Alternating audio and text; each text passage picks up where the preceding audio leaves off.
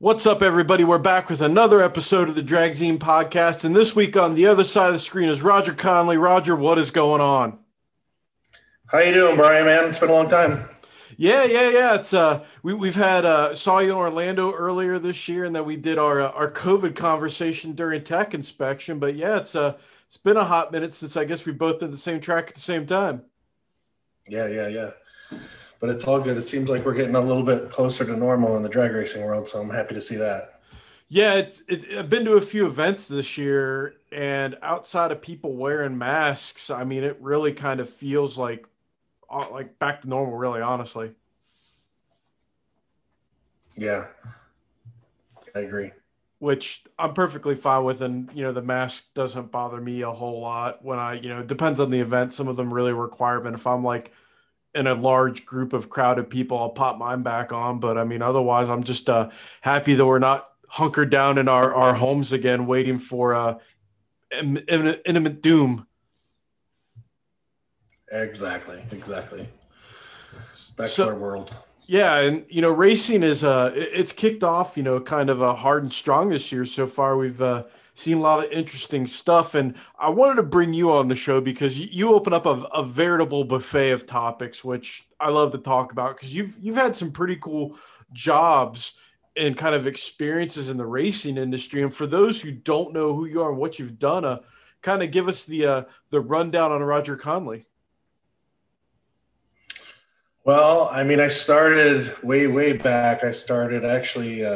I was just a mechanic in a shop opened up around the corner that built nitro systems and got me hooked on pro mod stuff. And I went to work for Bill Coolman early on in my early 20s for a couple of years working on his pro mod.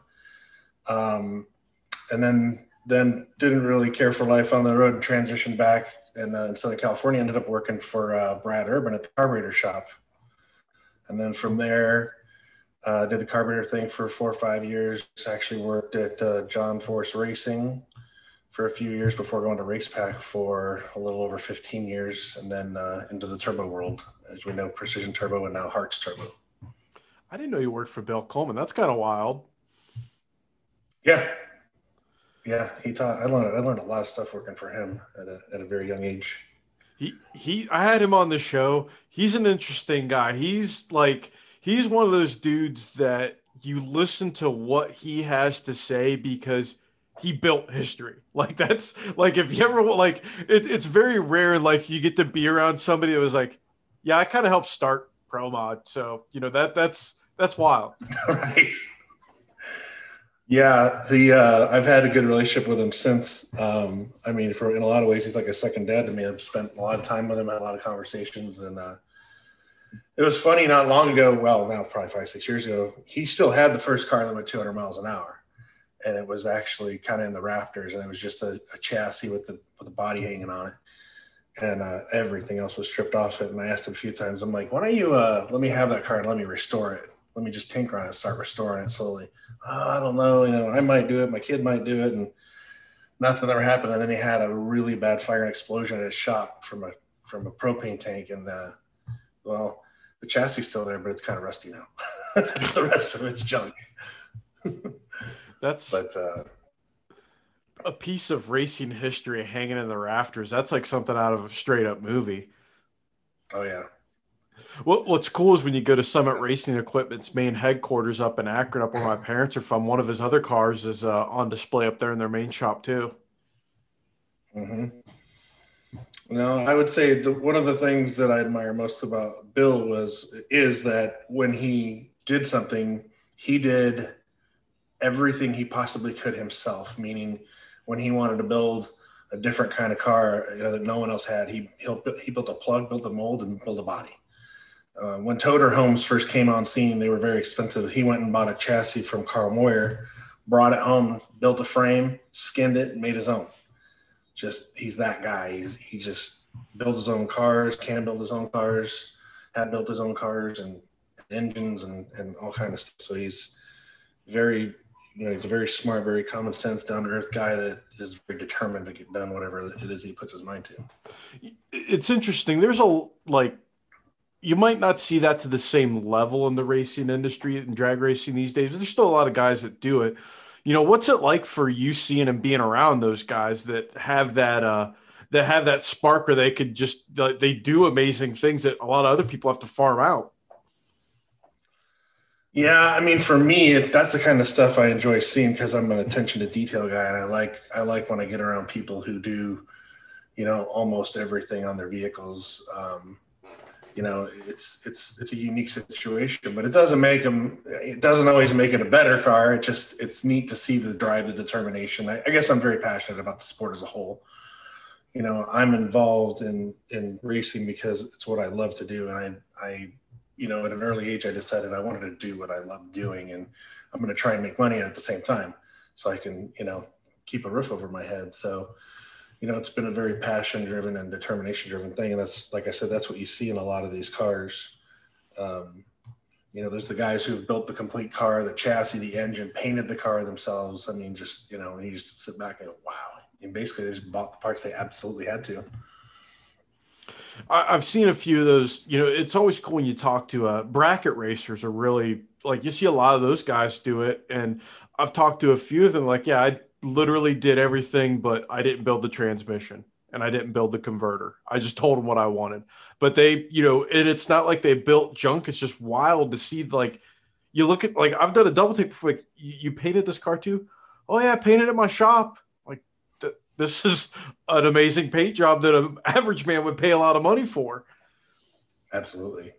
Yeah. And it gets, some of that stuff's harder and harder to do in today's world. So it's a little more, it's like the paint world, right? It's like painting a car today is much more difficult than it was 25 years ago. But getting a bill at anything today is much easier than it was 25 years ago. So there's been some major shifts in the way we do things overall on a racing vehicle. Isn't that kind of wild that, if you can think of it being made of an exotic material, you can get it done these days in racing. That to me, that blows my mind. Yeah. If it isn't already done. Yeah. If someone already hasn't done it, someone can go, oh, I can make that. And that kind of leads into the question of, what are some of the cool things you've seen and done in your world? Because they said you've been all over the place and done a lot of interesting stuff. So let's hear some cool stories. I'll take you to a Coleman story, right? And this is more of a wild thing, right? So we're in Memphis in it was 91 or 92. And, had 17, 33, 15 back tires on this car, nitrous Pro Mod deal. And, they were just screwed to the rims back then in this time. Went up there, and when he went to do the burnout, he kind of stood on the throttle a little harder than he normally does. Well, the thing accelerated the rear tires so fast that it actually sucked both tires off the rims. Whoa. So it pulled all the rim screws where they were screwed into the bead. It pulled them all out. And the thing it spun out and right there on the starting line and went down on the chassis, of course, and then it came to a stop, and the back wheels on the wheelie bars were just barely touching the wall. So, yeah, we had to run back to the trailer. Back then, like, we had to go get a floor jack. I mean, it was just, we got guys picking the car, opened the door, took the doors off, had a team of guys pick both sides of the car up. It was wild. But it was an interesting experience, but it's stuff you don't think about. And then from there, since there were still no bead locks, we ended up going to a dual rim screw setup where you actually screwed them from the side and from the top into the top of the bead. Oh, wow. Yeah, that's a little gnarly. So that's one of the crazier Coleman stories. But it's just every time you do something like that, you learn, right?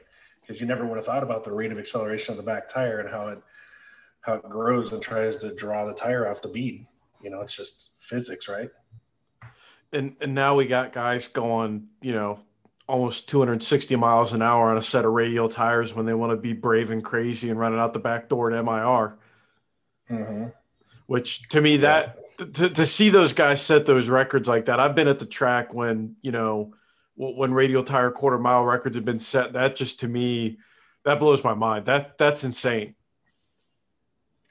Yeah, I couldn't agree with you more. I think that's pretty. I think for me, one of the biggest things in the last 2 years, I think that really has I'll say blown me away is really how fast you can go, or how quick and fast you can go in a stock style car.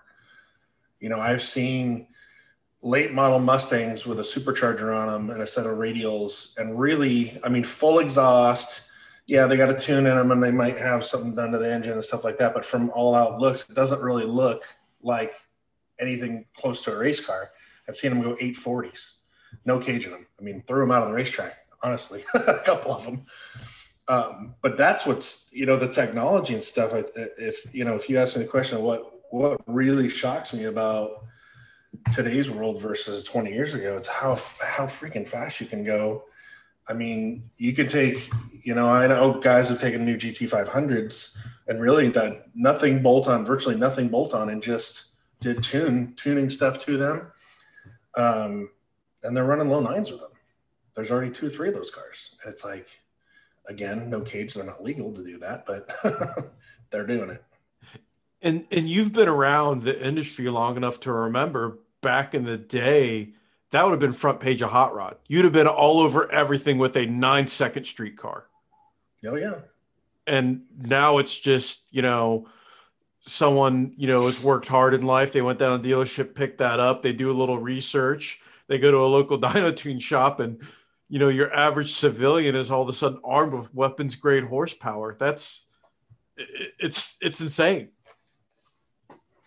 No, it is. It like I said, it blows me away, and it makes your job harder, more difficult as a tech inspector of any sort, right? Because here we are teching these cars in, and of course, if you ask the owners, well, how fast do you think this thing will go? Well, I don't know. I never had it to the track, or most of them that go that fast, they know how fast they go, and they also know they're not legal. I mean, they're not. Guy don't roll in not knowing what his car runs that goes that quick. So it makes for an interesting scenario when you're trying to tech them in and then keep an eye on them. So, yeah, because racers are awesome at being their own worst enemy across the board, right? Mm-hmm. Well, I'm not like, well, I guess I am. I'm kind of a safety Nazi, because it's just, I've been around, again, to your point, I've been around a lot of races. I've seen a lot of bad things happen. And I had a racer in Bradenton slapped the wall in a super stock car, and basically jammed on the brakes too hard, got sideways because he's stripe racing, and then pitched the car, and he tried to correct it, and it slid, and it just, at 100 and probably 60 miles an hour, it pancaked the wall perfectly, so hard it knocked the rear end over about 3 inches and it sheared the bolts off at the brake caliper. And then when it came back off the wall, it spiked the back wheel, tire, and axle and rotor off of it complete. Whoa. Like, it was crazy. And that car it was a Cobra Jet car. It's got a Race Tech seat in it, which is the safest seat you can buy. They're made out of New Zealand. It had a Race Tech seat in it, yet he was knocked unconscious. So he was unconscious for like a couple of minutes, and we finally got him up, and when he came to, he was kind of out of it, didn't really know where he was, knew his name, stuff like that. We sent him in. He had a couple of broken ribs. I told his crew chief, I says, the reason he was knocked out and the reason he broke ribs is because he was racing with the seatbelts loose. If his seatbelts would have been tight in that seat, he could have went end over end in that car and just walked away with it without a scratch. I said, but the fact that he's racing, and he goes, yeah, you're right. He says he's actually complaining about that seat the day before, saying how much he didn't like it because he couldn't see around it. So the safety stuff, there's a lot of people that can attest, but there's also a lot of people out there who can't attest to it because they didn't walk away from an accident. Not that I want to talk about bad things, but at the end of the day, it's like when you see it over and over again and people get hurt and bad things happen, that's, the guys, they bitch at us in tech sometimes, but about safety stuff, but it's like, man, I'm looking out for your own good. And now you're mad at me. Oh yeah. Being around the track and some of the things I see guys skirting safety related, it's just, especially fire gear. Go talk to Lyle Barnett. Ask him what it's like to be in an easy bake oven of a car, and then tell me that it's uncomfortable for you to wear gloves racing. Like, no, it's like you said with the belts. I've seen guys and gals with belts so loose that it makes me anxious. Like when I see someone on the starting line getting ready to make a hit and they're leaning forward like this in the car, I'm like, dude, that's a no-go. Don't do that.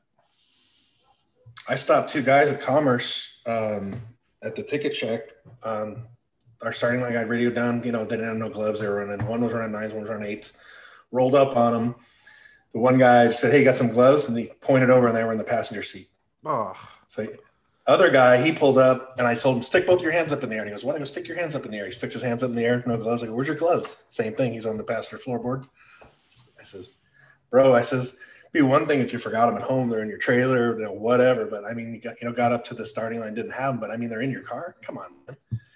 So yeah, it's crazy. They don't until it happens to them. But I'll tell you what, I had a guy, we were talking about the glove thing there, and a guy happened to be standing there, and he says, "My buddy got in a real bad fire without his gloves on."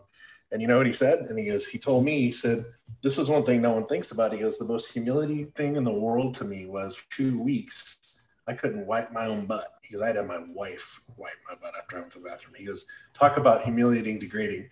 He says, "You'll never catch me without gloves on again." Never thought about that, but good point. That's a great way to say safe. That's a great way to sell safety gear right there. Those safety gear companies should be thanking you for that little soundbite right there. Right. But I mean, these are just some of the facts. It's, I ran a nitrous car for a couple of years in the mid 2000 or 2006 area. And I had a 20-layer suit, and people would be like, "You're crazy. You're in Southern California wearing a 20 suit." I said, "Listen, man," I said, I wouldn't race with less than a 15. I go, "But I guess I wouldn't race with less than a 20. But I go, at the end of the day," I said, "if you're on fire," I go, "if I could stop time and jump in the car with you while you're on fire and say, 'Hey, bro, you want to kick in that extra 400 and give me 5 more layers of Nomex?' I said, I guarantee you 100% of the time you'd say yes." So a little bit of discomfort here isn't worth what if it ever comes into play. That's what people don't think about, right? They never think about, they think about their whole car, right, in a way that it's going to be optimized, right? So they think about my perfect tune-up, whether it's a power adder car, an NA car, my perfect tune-up, the perfect traction, the perfect 60-foot. Like, this is what my car runs, and this is what it'd run if everything went perfect, and the DA was this, and like everything's optimized. But then when they think about safety gear, they think it the opposite way, right? They think, well, I don't really need it. That's never going to happen to me. They don't think about a scenario. They should think about safety equipment as worst case scenario. They should go, "Man, this is all my safety stuff. What is the worst case scenario? I need to make sure my chutes are right. I need to make sure, from front to back on the car, whatever it is." And if they really applied the same mentality they did to the performance side of the car, we wouldn't see as many problems as we do. And going off of that, we'll do some some tech related stuff because that's part of what you do, and you have to be the bad guy, like guys like you and Sears and other guys. You have to be the face of evil, as a tech director. How do you look at creating rules that are going to be legitimately fair? And when I say legitimately fair, I mean by those who actually race and not those who cry online about, "Well, I need you to do this for me for a combo that's not proven at all, but I want to be able to roll out, just be fast." So there's a lot of different approaches. If the scenario was someone's approaching with a combo and asking for it to be legalized, typically we run as a committee for the NMCA and NMRA sanction, and we would err on the side of making sure the car wouldn't come out and just dominate if we possibly could. So we kind of do our homework, our research. We got some engine builders we work with on the side, chassis guys. I mean, there's a bunch of people in the background that are unbiased and help us with some of that stuff because we can't be experts in all those fields. But if it was a new combination, we try to err on the side, and then if we got to make a parity adjustment down the road, then so be it. But as a whole, I think I brought a unique perspective, and I could be wrong. I mean, other people could have before me, but I never heard about it. I bring a unique perspective into the parity side of things with these heads-up classes, with being able to look at data and really see if the car is optimized. Especially when you're talking about some of these classes like limited street with multiple combinations, or NA 10.5, where you got, some fast cars running sticks and some guys with automatics that are a click or two behind. So the ego of the normal drag racer, they always think, they're doing everything the best way they can. So, but data kind of helps tell the story, right? I mean, we can sit here and talk about how great you are or can be or might be or what the car has done, but actually when we pull the actual data up and start looking at the performance of the car, the rate of acceleration, what the middle of the car is doing, whether it's a clutch or a torque converter car, how efficient it is. And then on EFI stuff, looking at timing, looking at fuel maps, looking at air fuel ratio, you can, I understand that stuff enough to know if they're really leaning on the car, or if they're just, kind of sandbagging and trying to get the rules stacked, in their favor. Oh, that totally makes sense. You got to look at that from a holistic approach, because there's ways you can, I'm not going to say fabricate, but you can definitely pad a time slip to make it, oh, well, look, it's optimized. Well, let's turn over a couple rocks. Let's look a little deeper. Yeah. No, and it's knowing things. I had a racer at the end of last year complain. He's got a centrifugal supercharged car in our street outlaw, which would be like X, and he gets his time slip back, and our champion last year had out back halved him on the split times, and he's like, look at that thing, just completely out back halves me. I'm like, well, that's what a turbo car is supposed to do. Look at the front half. It's like that's how those cars perform. Like you're not going to see a nitrous car out back half a turbo car. It's just, if it don't run on the front, if it don't run down low, it ain't going to get there. It ain't going to run the kind of numbers they need to get there. But it's every I'll say 99% of the time, the racer you're talking to is lobbying for their own stuff. And they're, if they're pointing fingers at someone else, it's because they have, they can't figure out the other person's combination and don't understand how they can have this level of success and be faster than they are. So it's a slippery slope. And, at the same time, I like to be logical about it so that I can apply the information and tell and explain to the racers, and so they don't walk away thinking it either fell on deaf ears or that guy is, a box of rocks, or, whatever the case may be. So looking at some class like, X275 / Street Outlaw, and you run into a situation where rules needed to be adjusted. From a rule maker standpoint, some people just say, well, just throw weight at it, which is usually might not necessarily be the way you can do it. How do you adjust? What are you looking at to adjust on these combos and these rules? How do you approach that? In today's world, most of the time it does get done by weight in a class like X, but in other classes, I'll say, sometimes it can be a pulley change to the blower car. Sometimes it can be a nitrous jet minimum for a nitrous car. The turbo cars, there's not much you can do with a turbo car other than limit the size of the compressor wheel, and or how they cool the charge. You might limit their, not give them a water to air intercooler. There's a lot of things you can play with depending on what we're talking about to slow the cars down or speed them up even. Sometimes you got to look at it and say, well, we don't need to slow these guys down. We need to pick these guys up. How do we get there? And then to your point, that's where the weight thing becomes an issue, right? Because you say, well, we'll just knock 50 pounds off them. Well, wait. Well, what kind of weight was that guy running at? Do we know he was running at minimum weight or within 5 or 10, or was he already heavy? And can he get down to that weight? So it's easy to sit down and spout off rules, but you really got to do your homework and know what the capacity of the racer is, or group of racers that you're trying to either help or slow down. Because sometimes you can't get there from here. We've stumbled across that more than once. In the NMC and NMRI stuff, where we'd come up with a solution, and then we do our research before we release the rules and go, oh man, that ain't gonna work. They don't make that pulley, or there's no in between, or we can't put no more weight on them. They're already too heavy, or they run overweight, and we can't stack it on there because it's But the biggest challenge, honestly, in a parity situation for me personally, and I think I speak for more than just me, is looking. So if you go back 2 years and at Sweet 16, and we had over 70 X275 cars show up for Sweet 16.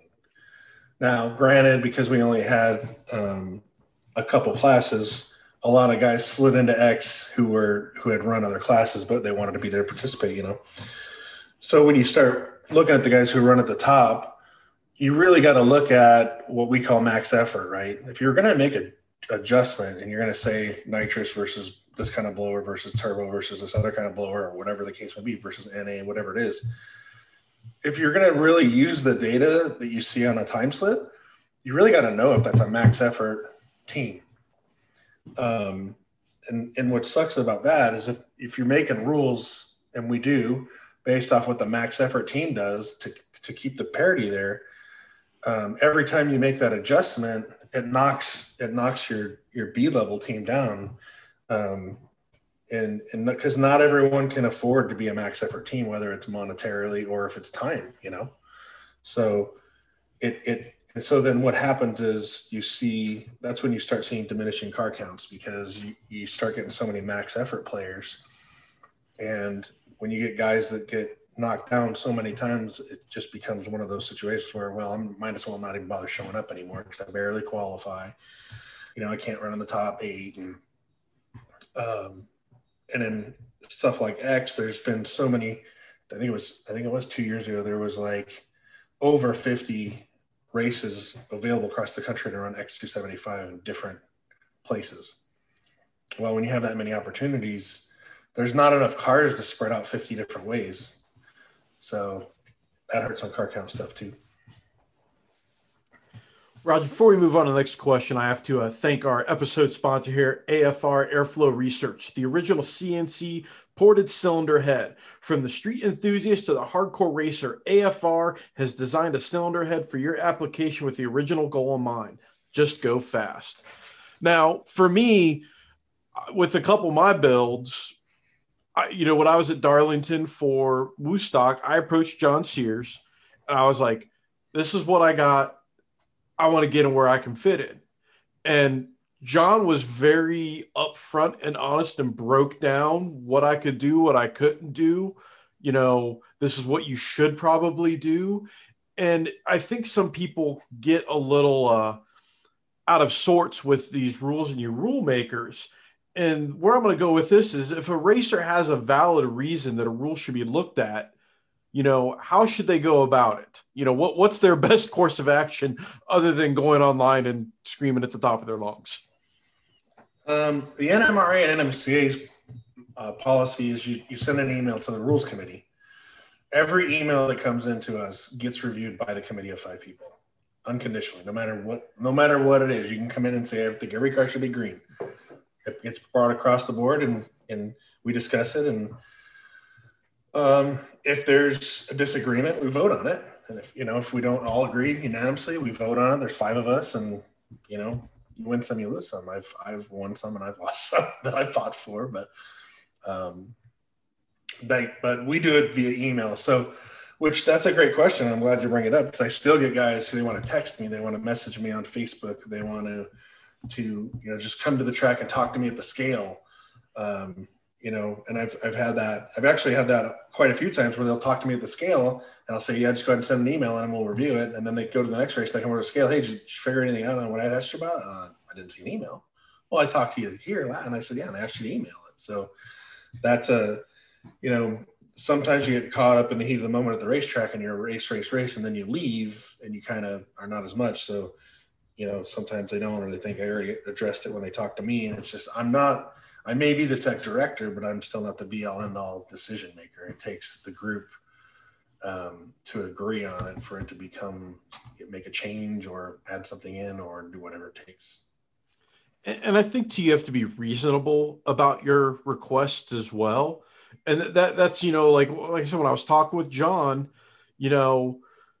I told him, I said, my engine, my package isn't anything special. It's all street stop. It's a street car, yada, yada, yada. He said, listen, but you still have to run this, and this, because what's not to say that, again, the issue comes down to, just because you think it's going to run this doesn't mean that we let that in. And it's the same thing that Jason Miller faces with the World Cup, and someone else comes with a max effort similar deal that falls in line with your rules, and all of a sudden they've smashed everything. Yeah, no, I mean, that's the biggest fear, and it's across parity in heads up drag racing has got to be one of the most difficult things to continue to keep with the evolution of technology in our world. all these companies, whether it's nitrous, turbo, EFI, supercharger, roots, screws, and all they do all day is they got teams of engineers making better stuff, and engine builders making better stuff, cylinder head guys making better stuff. I mean, it wasn't that long ago where you had to conform to. There was only basically, a handful of platforms depending on what you chose for an engine combination, and now you can go to David Visner and you could build your own engine essentially. I mean, your own engine. I want to build a 90-degree V6 that's this many cubic inches, this much stroke, and he literally will design it from scratch, the block, the drivetrain, the cylinder heads, everything. So it's crazy when you think about stuff like that. That just blows me away for what I've seen over the years.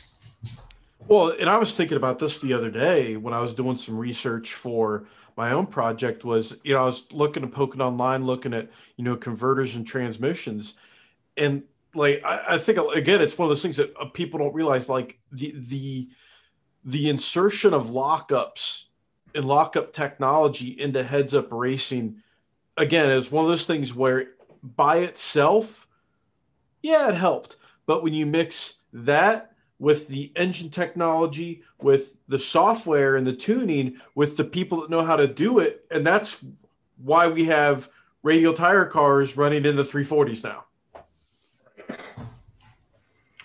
Right, which is, and I don't even know if I can't even say where I think the end is, because I just don't know where the end is, because I would have never believed they'd be where they are. So for me to say, where's the end? I have no idea.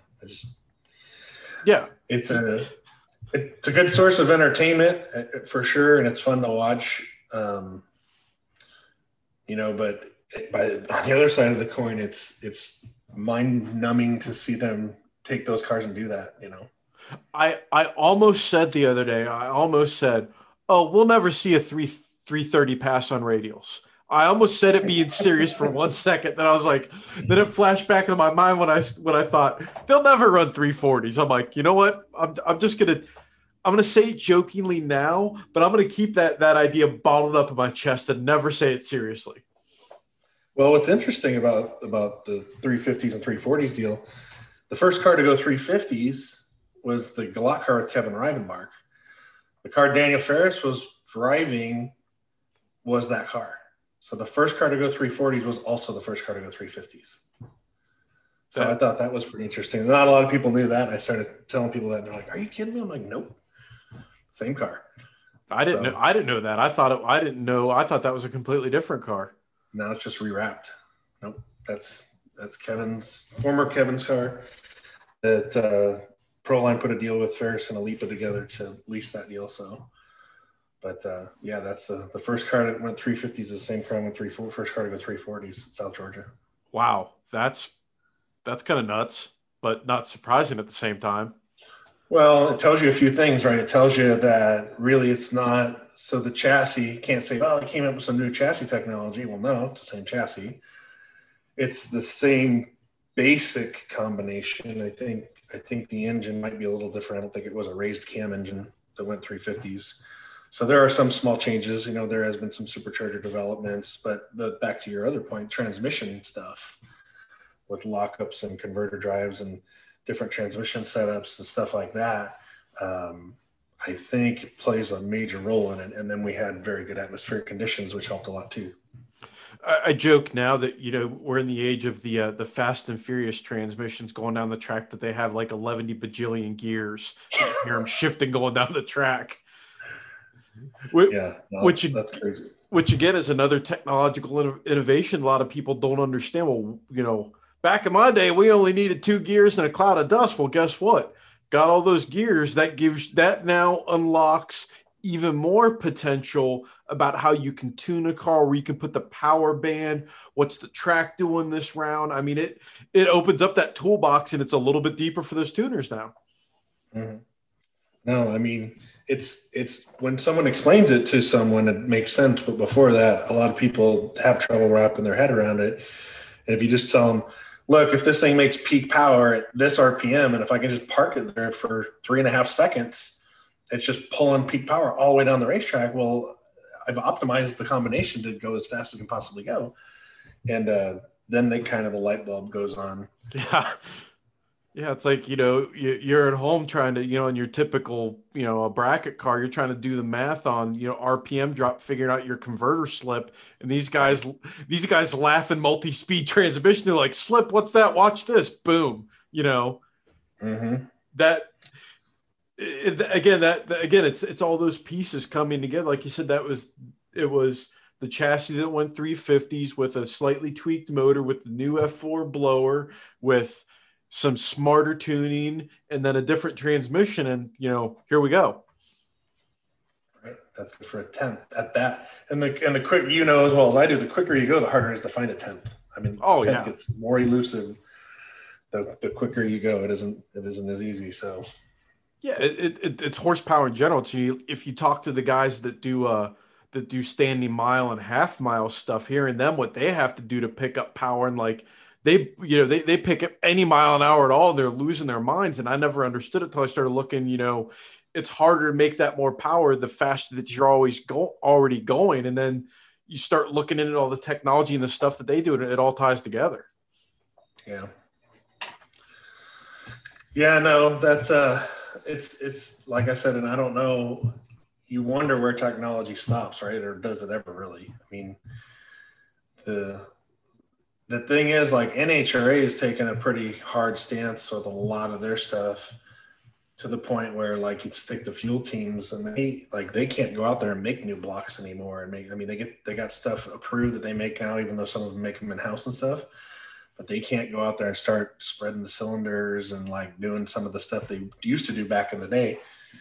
I remember I was actually working at Forces when they first did the first setback blower thing, and they fabricated an intake manifold, and they actually started testing it on the blower dyno before they ever put it on the car.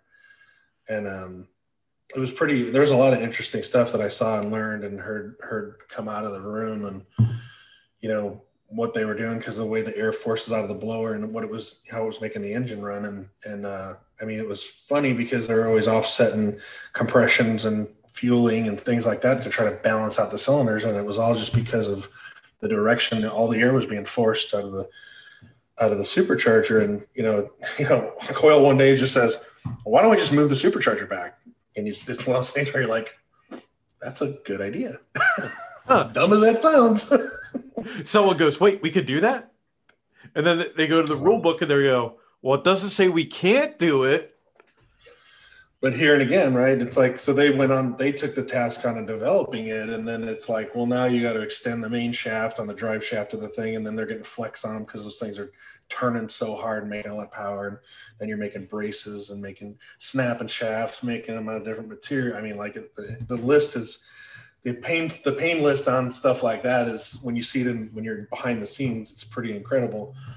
But I mean, it had a major power advantage when they came out with it, so it did what they needed to do. It's interesting too. You mentioned the NHRA limiting stuff, and it's a lot of it ties back to safety because they don't want to see, I don't think they want to see a 270 mile an hour pro mod. They don't want to see. They don't. They don't want to. They don't want to see a 260 pro mod. They don't want to see fuel cars going so fast because it comes down to safety. No, I mean they didn't want fuel cars going over back. I don't even know how many years ago now. 330 miles an hour was like the magic number. Then they went over 330, and then they clipped their wings and they took, blower drive away from them. Then they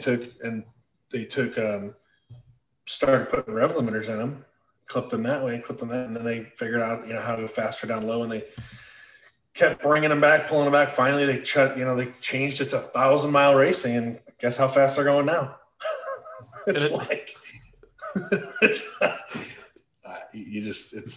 those teams want to do. And now I think that's part of why I'm 100% in agreement with you. They've taken the approach of starting to limit the parts, and try and make that kind of the equalizer and keep them pulled back so they're just out there racing. But the problem is it kind of takes the guys the ingenuity out of the sport, right?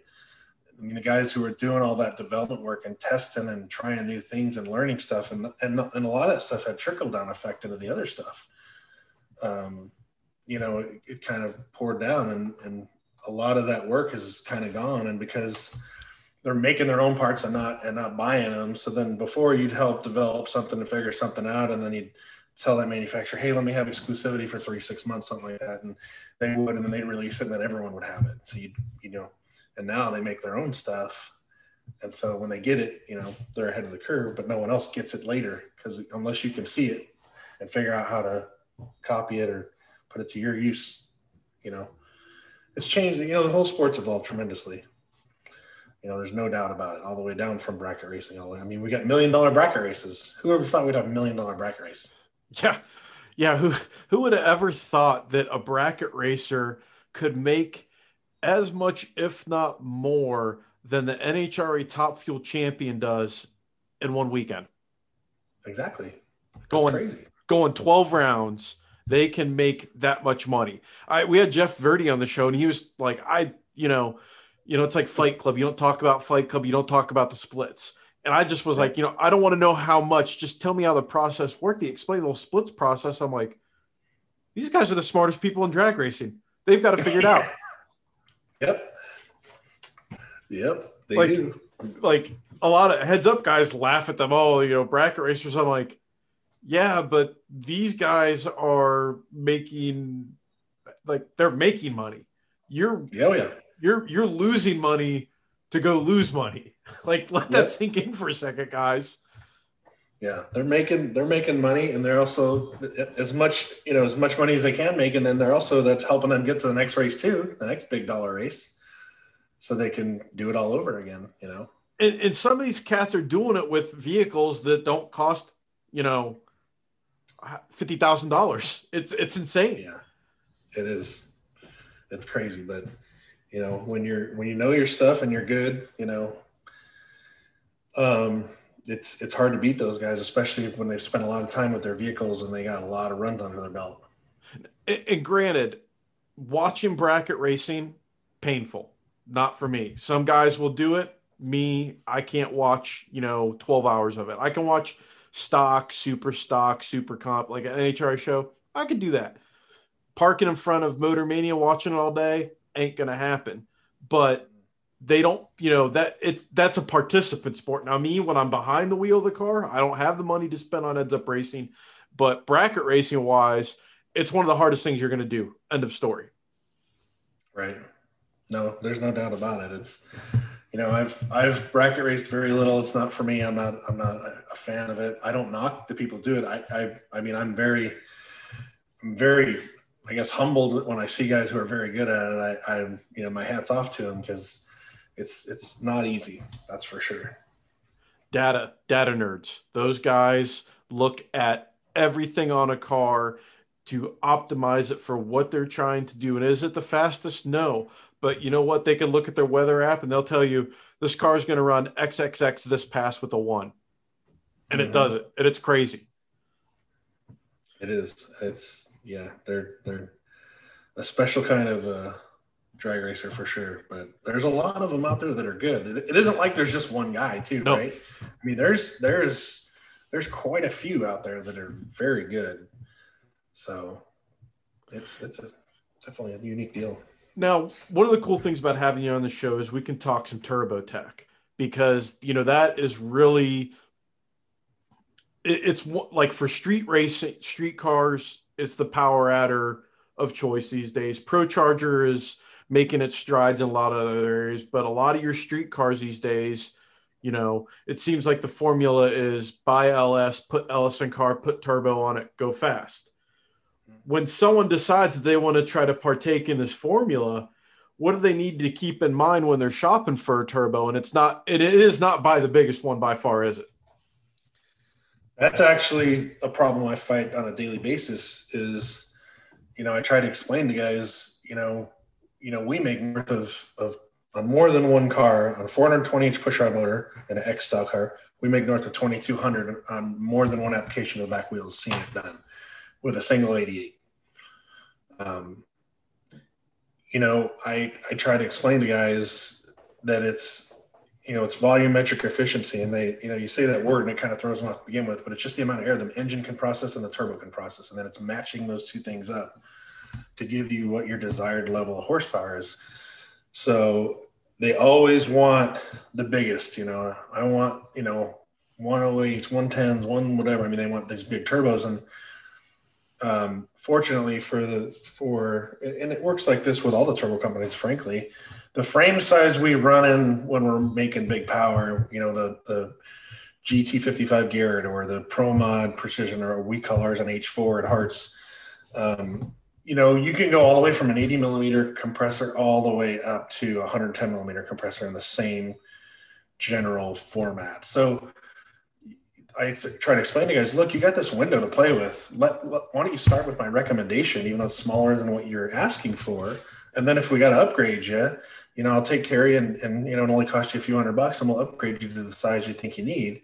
And we'll go from there. But let's just try down here, because as much as a bigger compressor wheel has the ability to compress more air, it also brings along with it the same amount of resistance to compress the air. So it's a paddle wheel, right? And like I tell people, like if you were in the water and you were trying to swim, and I could size your flippers, but you only needed to go 10 miles an hour, and you wouldn't want flippers that are 5 feet long, but you want the biggest ones you can get. Well, you'd get real tired real fast. You'd exert an exorbitant amount of energy trying to achieve your goal. Whereas you could take a 12-inch flipper and do the same thing and achieve your goal and have, much better results and get further and use less energy.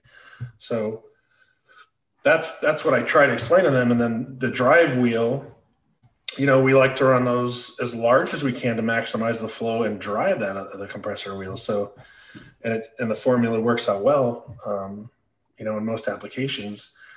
So, but they see things, they don't, you get guys who are in unlimited classes who pay attention to cars that are in class rules. And so they say, well, this guy's got this size turbo. Well, the rules limit him to this size turbo, or the rules let him run whatever. And when you're in an unlimited style deal, when you're running this no time stuff and a lot of grudge, seen a lot of interest out of the no prep stuff and the grudge stuff, the no time stuff. I've sold several turbos to the Carolina No Time guys down there with some of them classes. They got a pretty cool all steel, all glass class down there that I think is pretty neat that I didn't even know about. But after I read the rules and talked to some of the competitors, I'm like, that's a pretty cool class. Oh, it is. It's really cool. The cars you see in that are definitely pretty. They're clean. They're nice. Yeah. No, it was a neat. I mean, Lance did a good job with that, and so, but like I said, I agree. The biggest thing about turbos is it doesn't need to be bigger. You just needs to be sized correctly. It's no different than all the other parts in your engine. If your heads are too big for on one side and not the other, if you got too big of an intake versus your exhaust valve or port, you can get an image, can't get it out kind of thing. Or if, it just doesn't have enough, cylinder pressure to make the power to fill the port or do whatever. I mean, it's all the same shit. It's just sizing, And what are some of the next big advancements we're going to see in turbo technology? What's on the horizon? Do you think that's going to make turbos take that next step? Of the things I can talk about, yeah. I forgot what you could talk about. I would say, really, just you're going to see, all these guys are pushing each other to be better at compressor wheel design, turbine wheel design, the aerodynamics. We play with the thickness of the blades. We want to find the balance between durability and performance, right? The thinner I can make that blade, the better. But I can accelerate the wheel faster. There's a point of diminishing returns when the thing self implodes. So one thing that I've learned that I didn't really pay attention to in my prior career path, or my prior place of employment, I should say, is, and I've seen it, and it's funny because I'm a data guy, right? And I really didn't pay that much attention to turbo shaft speed. And now over at Hearts, we pay attention to it a lot. And we do a lot of in-house testing. We got our own dyno. We got several engines. And there's a lot to be had by knowing the shaft speed. We know the window that the charger is happy in. And we've pretty much all of our customer cars currently in drag racing have shaft speed sensors on them hooked up, and we use that data not only to help in development, but to help with the tuning of the car. a custom bolt went on and call us up and be like, man, this ain't, doesn't perform like I thought it would. Oh, well, what's the boost? What's the back pressure? What's the shaft speed? And then you find out it's like, well, we got a major problem here. This thing's running like 30,000 RPM under where it should be. And so we did some research and looked at it and found, that the exhaust really wasn't exactly how it should be, and had them change the exhaust around and do it kind of the way we recommend. And next thing you know, boom, now it's quicker, faster, more boost. Spools, all the above. It does what we said it would do. So the shaft speed is a tremendous tool that I think it's overlooked in the drag racing world quite frequently. Now, Harts, you guys are the ones that make like the big old honking turbos that the no prep guys have used, right? Yeah, we make the big, I'll say in the range of 140, 145 millimeter singles. They came out of basically the tractor pulling world. Like Larson and Birdman and Will Hoyt and Eric Bain all have them, that big single. I was going to go with that because it was funny. You talk about racers and rules and how they look at things. And I always joke with, you get these conversations, who's the baddest racer, who's this, who that. And I said, listen, if there's one person that you do not want to piss off in the drag racing world is Larry Larson. Don't tell him he can't do something, because he's going to look at your rule book, and your tech guy, your rule maker is probably not as smart as what he is. There's a distinct possibility, or he's going to outthink them for a minute. And that's what cracks me up about Larry is, they kept trying to take away his toys. Larry says, hold my mustache, watch this. And he shows up, like he sent us pictures of this turbo. I'm like, bro, did you steal that off a pulling tractor? He goes, well, yeah, it is. And then it was, well, that's not going to work. That's stupid. And then it worked. Oh, yeah. Is someone like Larry, when he starts questioning your rules, does that make your palms sweat at all? Well, normally it would, but I'm actually very good friends with him. Yeah. so no, him and I have a lot of rules discussions, and he's one of the people I'm kind of in my pocket that helps me with some rule stuff if I'm in a bit of a quandary. But oh, look, Jeff Turk is calling me right now. He's putting his car back together to run factory showdown stuff. Yeah. So that's pretty neat. He's just on a dyno, no, but Larry is that guy. I mean, like when he showed up with the S10 originally for Drag Week, and then when he, so then the turbo, then the Cadillac, because then they were trying to ban the truck. And then, so he just went and got a stock bodied car and said, here you go. Rolled up the stock car and saying stock dimension, stock body parts, nothing aftermarket on it. Now what are you going to do? Yeah. At which point that rules guy probably went, oh, great. Exactly. Great. What are you going to throw at me next? No, the big single stuff is pretty neat. Got several going in Pro 275. There's already a couple over there. Got a few more coming out soon. Roger Holder's brand new car coming out of Reese. It's got to be a 66 Chevy 2. It's got a big Noonan motor with one of our big singles on it. It'll be pretty neat. Liberty with a Bruno in it, so it's going to be a pretty unique combination, but it's got the potential to definitely be a record-setting winning car, so I'm pretty excited about that. Yeah, I've seen them posting pictures of that car online, and Roger always has nice stuff. He has smart people working with him, and it's always interesting to see what he's going to come out with. And you see pictures of that car, and that thing's practically already sitting on the ground, and it'll be interesting with a big single in that class, how they're able to make that work. Because I think that with the resurgence and what we're seeing with guys doing with Pro Chargers now, I think you're gonna see more of that with turbos now, as like the rules evolve a little bit, the technology comes along, you're like, well, maybe we can do something with a big single. Yeah, the fear was with the big single stuff was just people were worried about spooling it. That's really what we see for fear. There's really nothing else. I mean, it'll make plenty of power. We've seen Larson Sling make 4,000 of the back wheels. Not even at max boost. I'm not going to say it wasn't close to max boost, but it wasn't at max boost. So on Fuel Tech's dyno. So, but the fear was always, can we spool it? And Larson has proven. I mean, Finney's car spools fast. All the guys are running it. They figured it out. There was a learning curve. It wasn't easy. And then I got some more guys out there who are up and comers that are kind of thinking outside the box with how to spool it. And I've gotten some questions recently about the way they want to try and do stuff. And I said, well, that's worth a try. It's kind of a unique and interesting outlook, and it might work. But time will tell. You got to go out there and test it. But yeah, that was the biggest fear, is just, will it spool? And it does. I mean, when you pack all that exhaust, and flow plays a big role in it. And how you run the headers and things of that nature do play a big role in it. Is just beyond the tuning of how you run the timing and the fuel and stuff like that. I think the big thing we're seeing now is, you mentioned that the innovation might have been taken away from the fuel guys, but it hasn't been taken away from the small tire outlaw heads up guys. These guys will come up with some wild ideas and try just about anything just to see if it'll work. Yeah.